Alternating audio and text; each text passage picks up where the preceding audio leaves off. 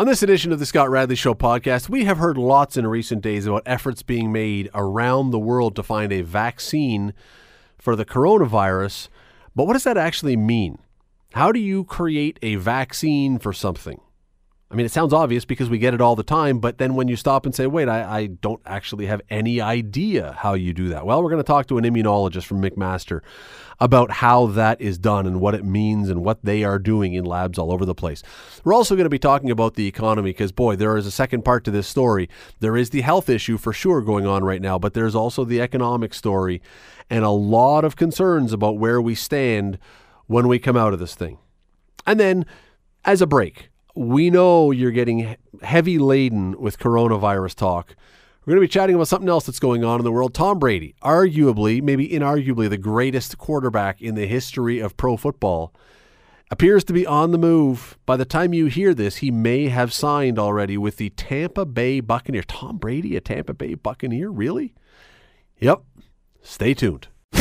Today on the Scott Radley Show on 900 CHML. We know that not celebrating St. Patrick's Day right now are a whole bunch of people in white lab coats and full-body hazmat suits who are furiously working at places all around the world to try to create a vaccine for the coronavirus. What we don't know, what I don't know, and as I said a few moments ago, what I expect you probably don't know unless you're in this world, is how do you do that? It seems as though it is a mystery to those of us who don't do this, for how you go from understanding there is something that is bad out there to how you create something that put in our bodies that will prevent us or protect us from that. Dr. Matthew Miller is an associate professor in the Department of Biochemistry and Biomedical Sciences at McMaster. He is also a member of the Institute for Infectious Disease Research and the McMaster Immunology Research Centre. He joins us now. Dr. Miller, thanks for doing this today.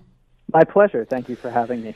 So just before we get into the new vaccine idea, would it be a fair assumption that when we find something, when we come across something that we haven't experienced before, the first thing that doctors and scientists and these people in this world do is to try and blast it with whatever vaccine or drug we have used successfully for other things before to see if it'll succumb?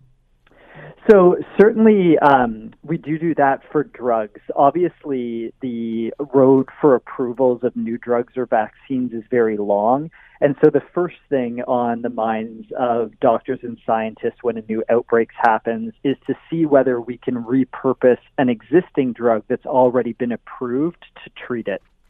And if that doesn't work, as is in the case here apparently, then what? Well, then we need to start rapidly looking through our chemical libraries to see if we can find something new. So there are lots and lots and lots of libraries of different chemicals around the world. Some of these contain hundreds of thousands or millions of different kind of random chemicals. Some are synthetic, some are naturally derived.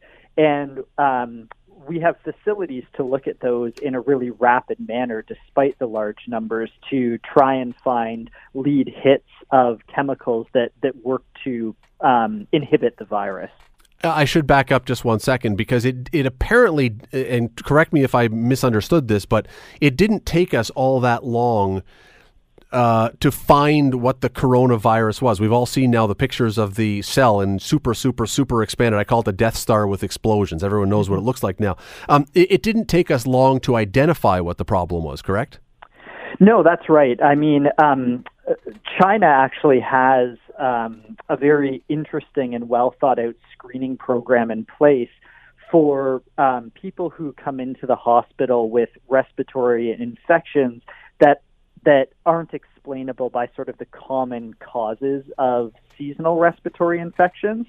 And although this coronavirus is a new virus for humans, there are members of that same family that have caused the common cold in humans for a long time. And so we were able to very quickly identify that this new virus belonged to that same family, and that allowed us to get to work quickly on designing new drugs and vaccines.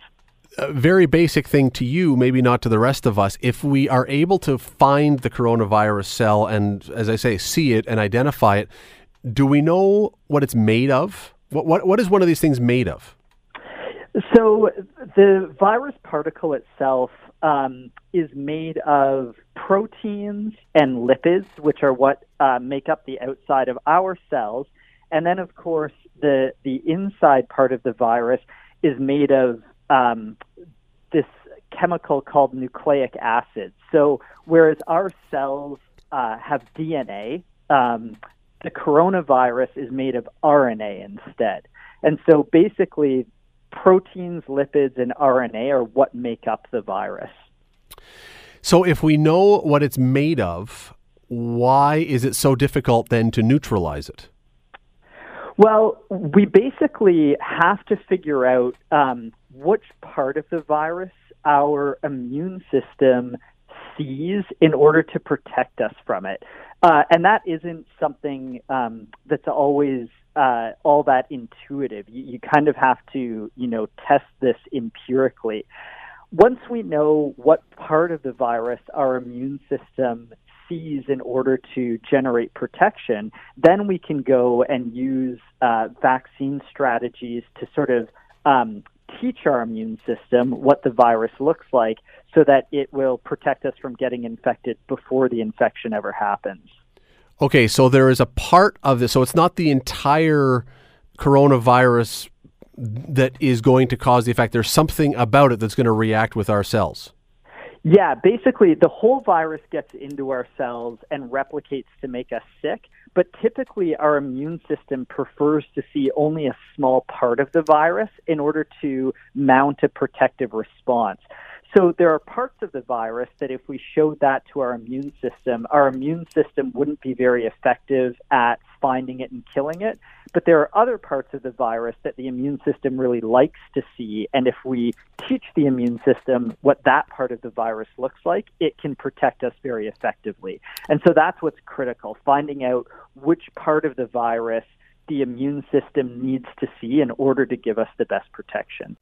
You're listening to the Scott Radley Show podcast on 900 CHML. We are chatting about vaccines, about the coronavirus, because scientists, doctors, immunologists all over the place are trying to find a vaccine, trying to find something that would work as a vaccine. But we're talking about how you do that because it seems like an incredibly complicated process, and it is. There's a reason why the people who are doing this have PhD and other initials behind their name, not like us. We're chatting with Dr. Matthew Miller, who has a PhD behind his name, by the way, from McMaster Department of Biochemistry and Biomedical Sciences, the Immunology Research Centre. Just before the break, you were describing how the virus would attack the cell. What you were describing sounded somewhat similar to an allergy, that you have some people who this thing attacks and some people have a reaction to it. It sounds like some people may not have the same reaction, or would everybody presumably have the same reaction as long as this bacteria or this virus attacked them? So as far as we know, everyone who gets infected by the virus does mount an immune reaction. And that's a good thing because it means that after people are infected, their immune system should protect them from getting infected with the virus again. What can differ, though, is the extent to which people's immune systems react. And so what we're seeing right now when we look at people of different ages who get infected by the virus is that, younger people tend to have more mild cases of infection than older people. And there's some thought that the people, young or old, who have really severe infections might have severe infections because their immune system overreacts to the virus. And that is actually a strategy for some of the new drugs that are being tried to fight the infection is actually not to target the virus itself, but to make sure the immune system is reacting in an appropriate way and not making us more sick. And again, I don't want to harp on the same thing, but theoretically in theory, would everybody who gets this have the same reaction or do different things in different people's bodies, and whether it's diet or immunity or, certainly there's got to be different things that affect it, or else everybody who got it would be either desperately ill or not ill at all. Yes, that's right. There's a lot of heterogeneity in the way that people respond. So there are sort of common sets of symptoms that we see in a wide variety of infections, and those include things like fever and dry cough and shortness of breath. But other people have much more severe symptoms, and they go on to develop things like pneumonias, for example, which can be especially dangerous to people who have underlying heart conditions or other lung problems even before they got infected. I know we're talking about finding a vaccine, but with what you just described, could we ever see a day when, there probably will be another pandemic or another thing like this, even if it's not a pandemic down the road. Could we ever see a day when, rather than frantically search for a vaccine, we have a test to see if your body is capable of dealing with this, or if you're one of the people who's going to be in trouble, and tell the people who are in trouble to quarantine? Yeah, there's a lot of work being done on that right now, and even in the recent past. So there are groups, including groups in Canada, who are looking to try and develop really quick tests that they could do on people to determine whether that person is someone who is likely to have a really severe infection and therefore, should take extra special precautions, versus someone who is likely to just have sort of mild, common cold or flu-like symptoms and will be okay staying at home. When you do try to create a vaccine for this, is the purpose of the vaccine simply to control it or to isolate the virus, or does it have to kill the virus? So the vaccines can work in different ways, but primarily the goal of the vaccine is to prevent people from getting infected initially. And so functionally what that means is as soon as the virus begins to infect a person, the immune system kills it really rapidly before it can cause any symptoms or spread to someone else.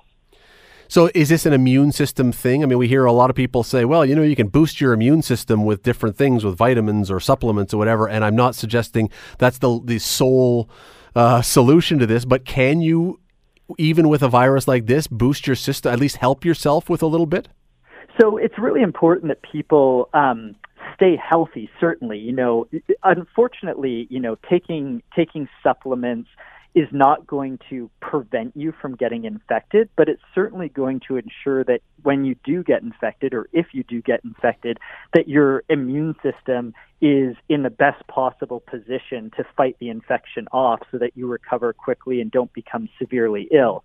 Vaccines work in kind of a fundamentally different way because they literally teach the immune system what it should be looking for. So without a vaccine, the first time we get infected, the immune system doesn't really know that the virus is a problem until it's too late. But with the vaccine, what we do is we essentially teach our bodies that this is something that it needs to watch out for, so the immune system can really quickly respond and get rid of the virus before it's able to make us sick. I am already over time, so we only have 10 seconds, but when someone discovers something, is it an aha moment that it's clear this is the thing, or is it a gradual process to figure it out? It's gradual. It starts with, like I said, us essentially identifying what we need to target, and then we need to make sure first that it's safe, and then second that it works in practice.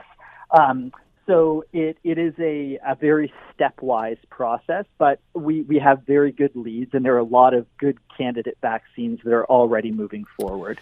Dr. Matthew Miller from McMaster University, a fantastic explanation of a very complicated thing. I really appreciate you taking the time today. My pleasure. You're listening to the Scott Radley Show podcast on 900 CHML. The Dow Jones for St. Patrick's Day was up today, 5-point-something%, up about 1,000 points. Everybody's happy about that. I'm not going to say the world is spinning on the proper axis quite yet, but it was a good day. Always good when it's on the upside rather than the downside, especially if you have some money in retirement funds or the market or whatever. But I'm not sure, as I say, that this means the world is perfectly back on its axis yet, because long after the medical part of coronavirus is gone, whenever that's settled down, we have the economy that we're going to have to worry about. And I don't want to be the dark cloud of gloom, but there are signs that this is going to be a difficult time. Hopefully not, but there are signs that we may be in for a bit of a tough time with the economy. Sean Moir is a friend of ours. He's a financial advisor with Mandeville Private Client Incorporated. Sean, thanks for doing this today. Thanks for joining us. Oh, you're absolutely welcome, Scott. And I'm just here to tell you I have my green food dye color and my cider waiting for me with dinner after we finish speaking. That is good. As long as the food was dyed green and just wasn't, from the storage in the garage, from the bunker, that it had gone bad and it was green. You just got to make sure it's just dyed. Absolutely. What are you telling clients right now? Because, look, everybody who's in the financial world has clients who are beating down the door and in a panic right now. What are you telling clients right now about where the economy is going? Not necessarily just the market, where the economy as a whole is going. Well, I think we're, trying to be honest with ourselves, try to have a good conversation with clients about what they can control and what they can't control. When it comes to the economy, it's evident that things are shutting down every day. We hear new reports of stores closing. And this is both a shocking thing to the senses, but it's also a good thing for us collectively as we work on our social distancing. This will mean a short shock to the economy because things are closed, sales aren't happening, maybe things are still working out online, maybe our staples like the grocery stores and the pharmacies are still doing, a lot of good sales, but other places are certainly going to be slowing down. So we expect to see some kind of contraction, probably pretty sharp in the second or third quarter of this year. And whether or not that extends on further is going to depend on how well we do with our social distancing and about containing the spread of COVID-19. Ideally, the markets and the economy will respond well once those cases start going down. But the question is, this is kind of unprecedented. I'm trying to think if we've ever seen anything like this. When 9/11 happened, we shut everything down for, a week or two. And I wasn't alive in the Second World War or the First World War, obviously, to know what happened with the economy back then exactly. But in my lifetime, I don't remember anything remotely that would compare to the not entire but heavy economic shutdown of our system. Yeah, that's what's really interesting about our response to this crisis. We certainly had outbreaks and pandemics in the past. When you think back to 1918 through 1920 and the Spanish flu, or you think maybe into the Hong Kong flu that came in the 60s, and those episodes certainly had a lot more dramatic spread, a lot higher death count than we currently have. What's different this time is our response to it. We're trying to be very responsible about the spread of this. We're trying to make sure we don't overtax our healthcare system as much as possible. And that's going to inflict some economic harm on us. But the key thing is that the governments and the central banks around the world are working hard to try to stem how bad that damage will be and make it so that when we get out to the other side of this, that the conditions are very accommodative. So rates have been slashed considerably. There's a tremendous amount of liquidity being pumped into the credit markets, and that's going to help businesses feel comfortable and feel confident. There may be layoffs coming, but then you have EI available right away thanks to some stimulus actions that the government took fiscally. The hope is that with easy conditions and free-flowing credit, that when we get to the other side of things, hiring will pick up, businesses will be spending, and that sort of thing will help stimulate us into the second half of the year. And many of the economists that I speak to and listen to, they are quite positive about how things should be on the other side of this. So you're taking the position, and it's a great position. It's way more upbeat than I have thought at this point. But you're taking the position that when this is all over, that the economy roars into high gear in catch-up time, and everyone is just so relieved to be done with it that everything is back in full speed. It's going to depend on how long this lasts. If we can keep things contained and we can slow the rate of new cases in a quick period of time, then there's less impetus for businesses to lay people off. There's a greater ability to get people back working and get people out. The interesting thing is that we've gone into this in a very healthy position. We've had one of the best long-run bulls economy, whether you want to take it from a stock market perspective or from a jobs perspective. In Canada, unfortunately, we also are dealing with the hit from oil. So there'll be different cases around the province where maybe Ontario springs back quicker than it does out west, unfortunately, because of the supply pumping coming from Saudi Arabia and Russia. So we have a little bit of a unique double hit going on, right, where it's not just the pandemic, it's also a little bit of an oil supply shock in Canada. It's a difficult situation to be sure, but what is encouraging is that central banks and governments are making a coordinated effort to make sure the conditions are ripe for recovery. You're listening to the Scott Radley Show podcast on 900 CHML. Chatting with Sean Moir, financial advisor with Mandeville Private Client Incorporated, about our economy. That is the second part of this story, the health issue with coronavirus, clearly front and center, but we also have this thing called an economy that once everything is done, and even until then, it's an important part too, because once we get back to life, people want jobs, people want to be able to buy stuff, people want to be able to eat, and people, all the stuff that comes with that. And Sean, here, you can talk me off the window ledge here, Sean. I'll let you do that, because here's the part when I look and I say, okay, I think we're doing by and large the right thing, because people who aren't working because their businesses are shut down, their companies are paying them to stay home. And I think that's a humane thing to do. But money doesn't come out of the ether. It's not a mythical thing. That money has to come from somewhere. And especially for smaller businesses, not the Walmarts or the McDonald's, but smaller businesses, bosses who pay, that money is coming out of their pocket. I'm looking going, where does that money eventually come back from? Yeah, it's going to have to come back from a renewed demand. And that's going to come entirely, as it always does, from confidence. The markets and the economy does best when everyone feels comfortable and they feel confident and they feel optimistic. And that's, I think, the most important part of what we're going through right now is trying to keep the optics reasonable. That's why keeping people paid to stay home right now is the right thing to do, both ethically and for the economy and the confidence.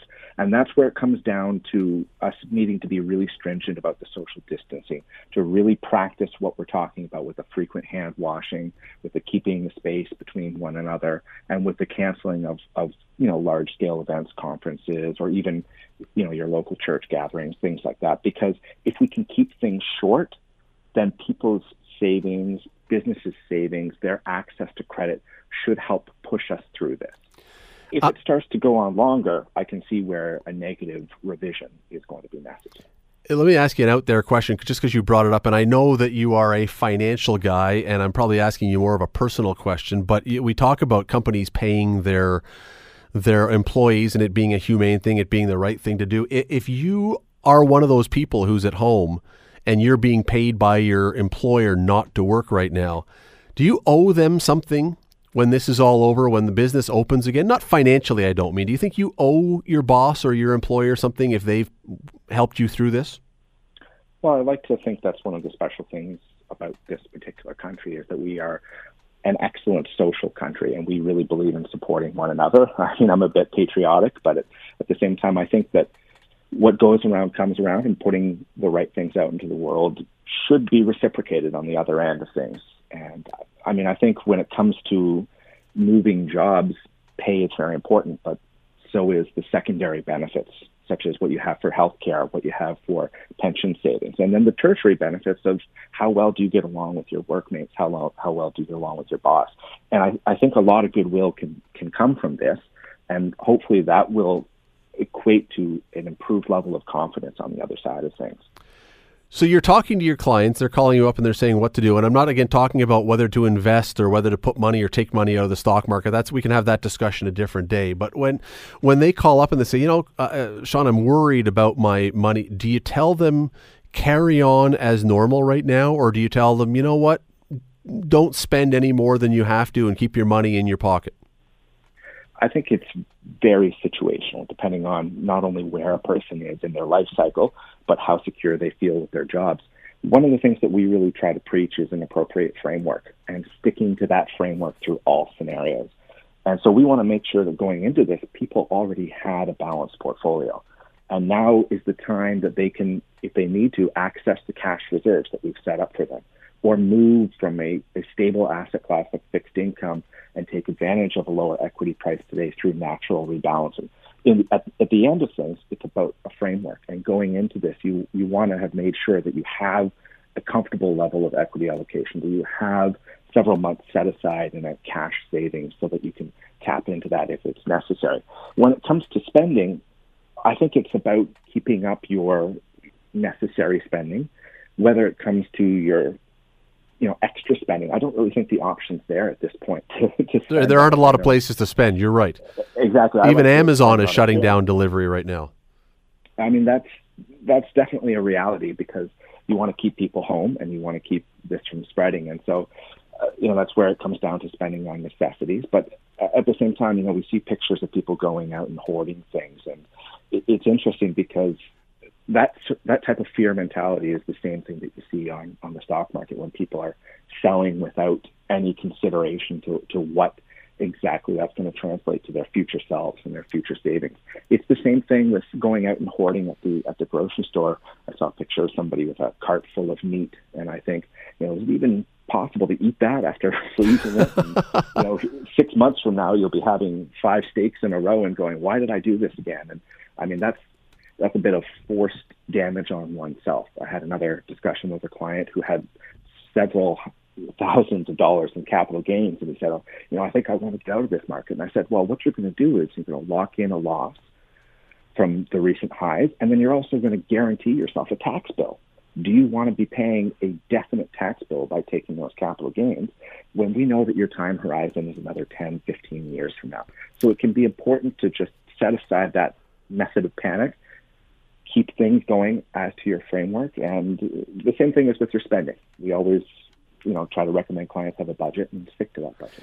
I would agree with everything you just said about don't hoard unless there's a sale on bacon. Then every bit of bacon you can put into your freezer to subside on, I would say go for that, and every man for himself.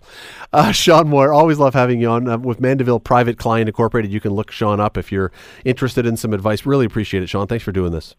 My pleasure, Scott. Take care. You're listening to the Scott Radley Show podcast on 900 CHML. I know someone who was in that generation. His name is Rick Zamperin from 900 CHML. Rick, were you one of the guys who would return home to watch the Flintstones at lunch and then go back to school? I don't recall watching it during lunchtime, no. I think it was more of an early afternoon thing, like after school. And before school, it was Inspector Gadget. You know what else was before school? 20-minute workout, although that was a few years later.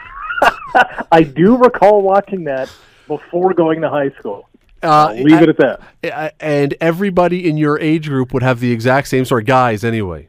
Yeah. Guys, anyway. The only workout show ever that required a turntable, that required a Lazy Susan for full viewing experience. It was, yes. Yeah. Yeah, that's indescribable. I think that's the best way. It was, yes. Yes. Simply put, yes. Yeah. Yes. And again, anyone who's listening that was of that vintage, was of that era, knows exactly what we're talking about. And if you don't, well, I don't know that it would be that salacious in 2020. There's so much stuff now that is so over the top. I was going to say go to YouTube and watch a clip of it because there's some stuff on there. Right and now, Rick, it looks kind of tame. Yeah, but if they did a 2020 version, it would be like it wouldn't be on cable TV. Oh, no, it would be on cable TV late at night. It would be on HBO. Oh, baby. Yeah, I see where you're going with that. Yeah, yes, yeah. It may be on adult sites that no one else can. If you move the whole thing forward, it was pretty. Let's put it this way. You didn't want to be watching the TV when mom or dad walked into the room with a 20-minute workout on. That's right. You would have... anyway, let's move along. From the 20-minute workout to the 40-year-old workout, or what's he, 41, 42 now? Just heard this news. First of all, we heard news this morning that Tom Brady sent out this tweet to Patriots Nation, which, by the way, Rick, is there any group in the world now that people don't apply the word nation to the end of it? Yeah, it's either that or city, blank city strong.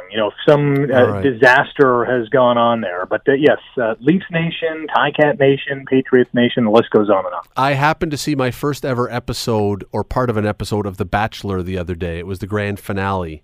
And it was on in the house, and I sat down and watched. And they kept referring to Bachelor Nation, and I was like, okay, wow. we've scraped the barnacles off the bottom of the boat here. But anyway, so he sent a note to Patriot Nation that he was not going to be continuing as a member of the New England Patriots. We'll get to what came today. Were you shocked this morning, not just that he was leaving, but that it seemed that he was leaving not because he had a designated landing spot, but it seemed as though it's just because, from the sounds of it, he and Bill Belichick were just done with each other.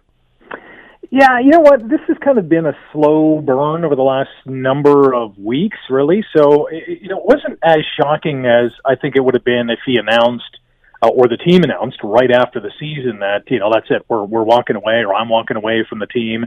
There was, you'll recall, an epic tweet that Brady sent out just before the Super Bowl of him in shadow, either walking in or walking out of Foxborough, and it was basically teasing a commercial that was part of the broadcast. But that had, everyone a buzz about, the future of Tom Brady.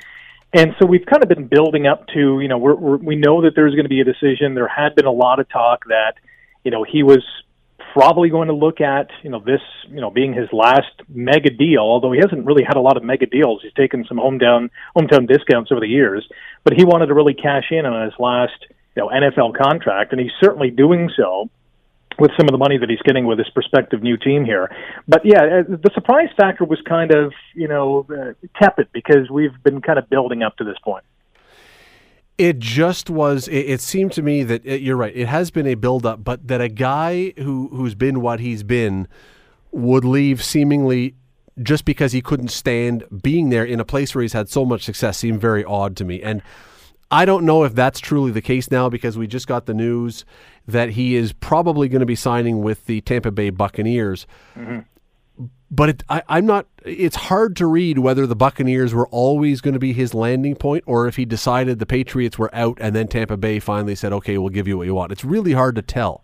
Yeah, I think if Tom had his druthers, he'd probably still be playing for the Patriots at the money that he's getting from Tampa Bay. We hear it's upwards of $30 million a season. Let's not forget he's going to be 43, this summer. But the fact of the matter is, and this came out during, I don't know if you recall, the NFL did their top 100 all-time team in celebration of their 100th anniversary, and Tom Brady obviously is on this team, and one of the coaches that was on the team was Bill Belichick, and NFL Network had a great presentation, segmenting each specific position group, so the top, whatever receivers and running backs and DBs and whatever the case is. And during one of the episodes, they were talking to Tom and Bill, and Tom made the reference of, it wasn't really, fun. It was more of a business-like approach. And certainly, New England had a great amount of success. And Rob Gronkowski, who is also part of this 100 all-time team among the tight ends, said that, you couldn't really celebrate a win because, as Bill Belichick is known to do, we're on to, X team next week. It was always they completed the job by getting the victory and moving on to the next team. They couldn't really relish or celebrate any sort of victory unless they won, the Super Bowl. Obviously, how could you not? But the fun factor in New England is not there. And Bill Belichick, he's had a tremendous amount of success, but is more business-like, I think, than any other coach in NFL history. So if you want to celebrate wins, I'm not sure how much celebrating you're going to do in Tampa. Well, I'll tell you this. He'll have a lot more fun, I think, just being in Tampa Bay as opposed to being in Boston, at least weather-wise. There's a lot more fun things to do, I guess, in and around the beach or in Florida. But yeah, in the win-loss column, the Buccaneers are nowhere close to what New England has been even this past season, and certainly over the years. He's going to be with another experienced coach in Bruce Arians, who is a quote-unquote quarterback whisperer. He's worked with some tremendous quarterbacks over the years, Ben Roethlisberger being one, Kurt Warner, some Hall of Famers or future Hall of Famers. So he's going to an okay spot, but certainly not as competitive as what New England's going to be. What's really puzzling about this, in a sense, and not puzzling in the sense that you bring in Tom Brady, because he is, I think, inarguably the greatest quarterback of all time. And so, and if you figure that he's got any juice left and he gives you the leadership and he gives you maybe he's a draw for other players to come in, who knows what. But I mean, I don't think it's silly to bring him in at this point. It's not like he's a joke at this point. He's still a good quarterback. But Tampa Bay was the fourth highest scoring team in all the NFL last year. So it's not like you're needing a guy to come in to put points on the board. They already were doing that. Yes, they were doing that, and doing that, game in and game out. They were scoring, 30, 40, some cases 50 points. But, they had a quarterback who just was not getting the job done in terms of the touchdown to interception ratio, because Jameis Winston, he threw for 5,000 yards, and he threw for 30 touchdowns, but he also threw for 30 interceptions, and not all of them were blamed on him, but he's the first quarterback in the 100-year history of the National Football League to have a 30-30 season. And that's not a good season, because 30-30 season in baseball is great, 30 homers, 30 stolen bases. But in the NFL, you want to shy away from those 30 interceptions. So I think when you look at Tom's historical statistics, he throws a lot of touchdowns, doesn't turn the ball over a lot. If their offensive line can play great and their skill players can play great, they should be an okay team. They're not going to win the Super Bowl. Let's not, kid ourselves that Tom Brady is not the Tom Brady of 10 years ago. Still a very effective quarterback.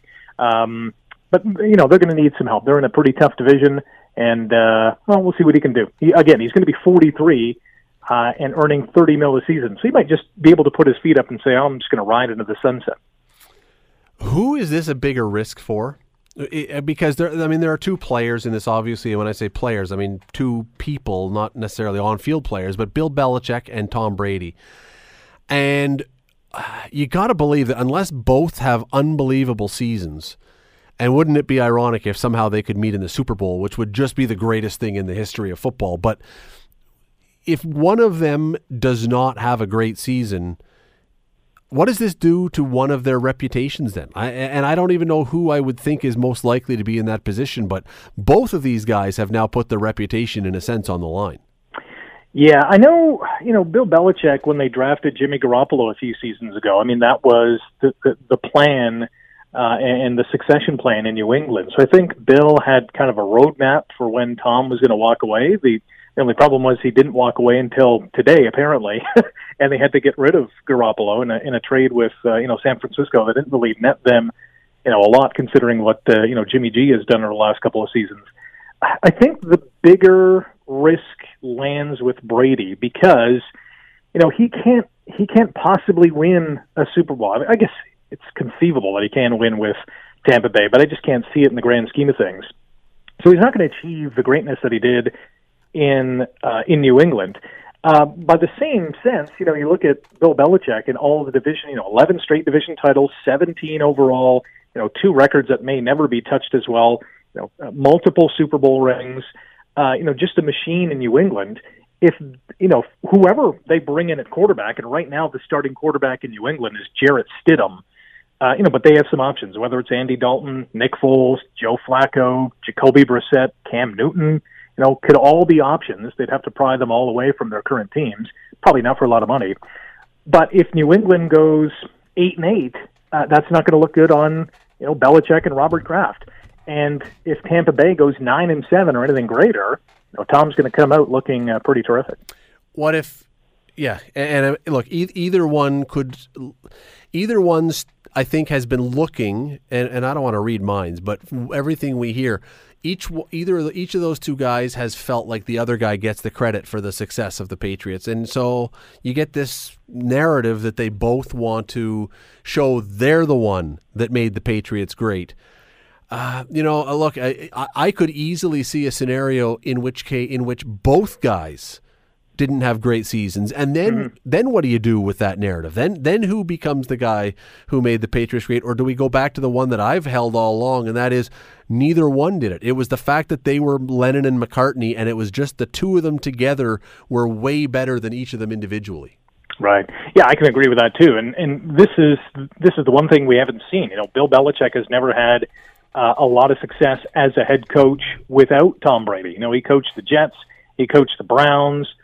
Didn't do anything with those two franchises, but along he comes in New England, and Tom Brady arrives on the scene, and through building of an amazing team, becomes the juggernaut of the NFL. So this will be the first time that we get to see each of them separated and see what they can do. It's going to be at least 2 seasons for Tom. Bill is probably going to hold on for a lot longer than that, but it's going to be very interesting to see how they both play. I'm not even sure if they play each other on the schedule. I just looked it up. The schedule is not out, but the opponents are out, and Tampa does not play the Patriots this year. Though you have to know that somehow, even though this is supposed to be all computer generated, somehow in 2021 these teams are miraculously going to meet. Yeah. You just know it, and it'll be a Monday night game or a Sunday night game. Yeah. And somehow that'll come together.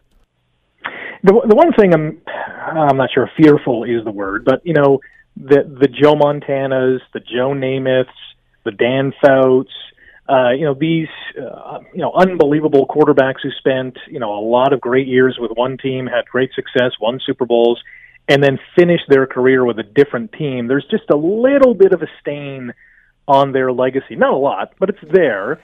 It's more of a minor joke than anything. But at the end of the day, we can't take anything away from Tom Brady. He has achieved everything and then some.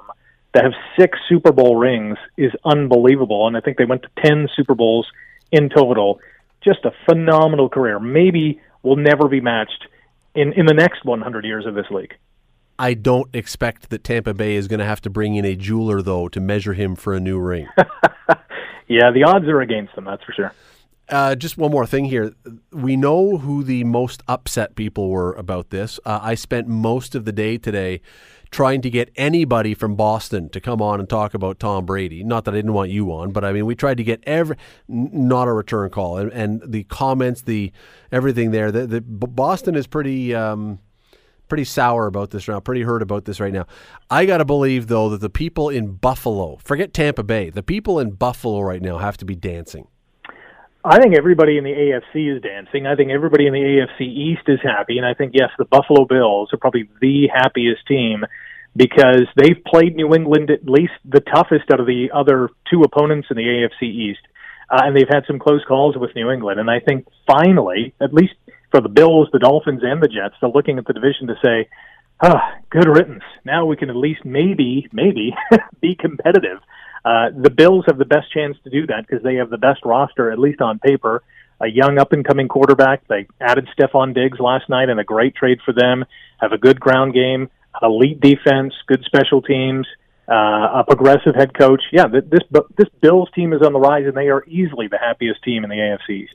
Do you expect Bill Belichick? One thing we know about Bill Belichick, somehow he always seems to be able to find someone to come in and take over whatever position he needs. Do you expect that somehow, despite anything, we're going to a day, a week, a month from now have our jaw drop and hit the floor when we find out who's quarterbacking for them because we go, holy cow, we got him? Yeah, I think there's going to be one of those guys, whether it's a Foles or a Dalton, someone of that ilk who's had some success in the NFL. And I think we've seen it in the past. Players want to play in New England because they have a great chance to win the Super Bowl. But now that it's the most important piece of the puzzle that has to lead this team to the Super Bowl, every quarterback is going to want to go there. But what about some of the other high-profile free agents or other players who maybe want to go to New England one day to win a championship? The Tom Brady-less Patriots may be a little less enticing to go to. But we'll see. I wouldn't be surprised at all if Bill Belichick has something up his sleeve and has already planned this whole thing out, and he brings in, quarterback X, and they go all the way to the big dance again. Well, the Edmonton Eskimos literally just tweeted out, breaking, we are officially out of the Tom Brady sweepstakes. Good for them. Good for them. Having a little fun with this one. Rick Zamperin, always appreciate the time. Thanks for taking it today. You got to take care. The Scott Radley Show. Weekday evenings from 6 to 8 on 900 CHML. The Scott Radley Show podcast is available on Apple Podcast, Google Podcast, and wherever you get your podcasts. I'm Scott Radley. Thanks again for listening, and do not forget to subscribe to this podcast. It is free. You will never miss an episode, and also be sure you rate us and review us. Whatever you think of us, we'll take it. Thanks for listening.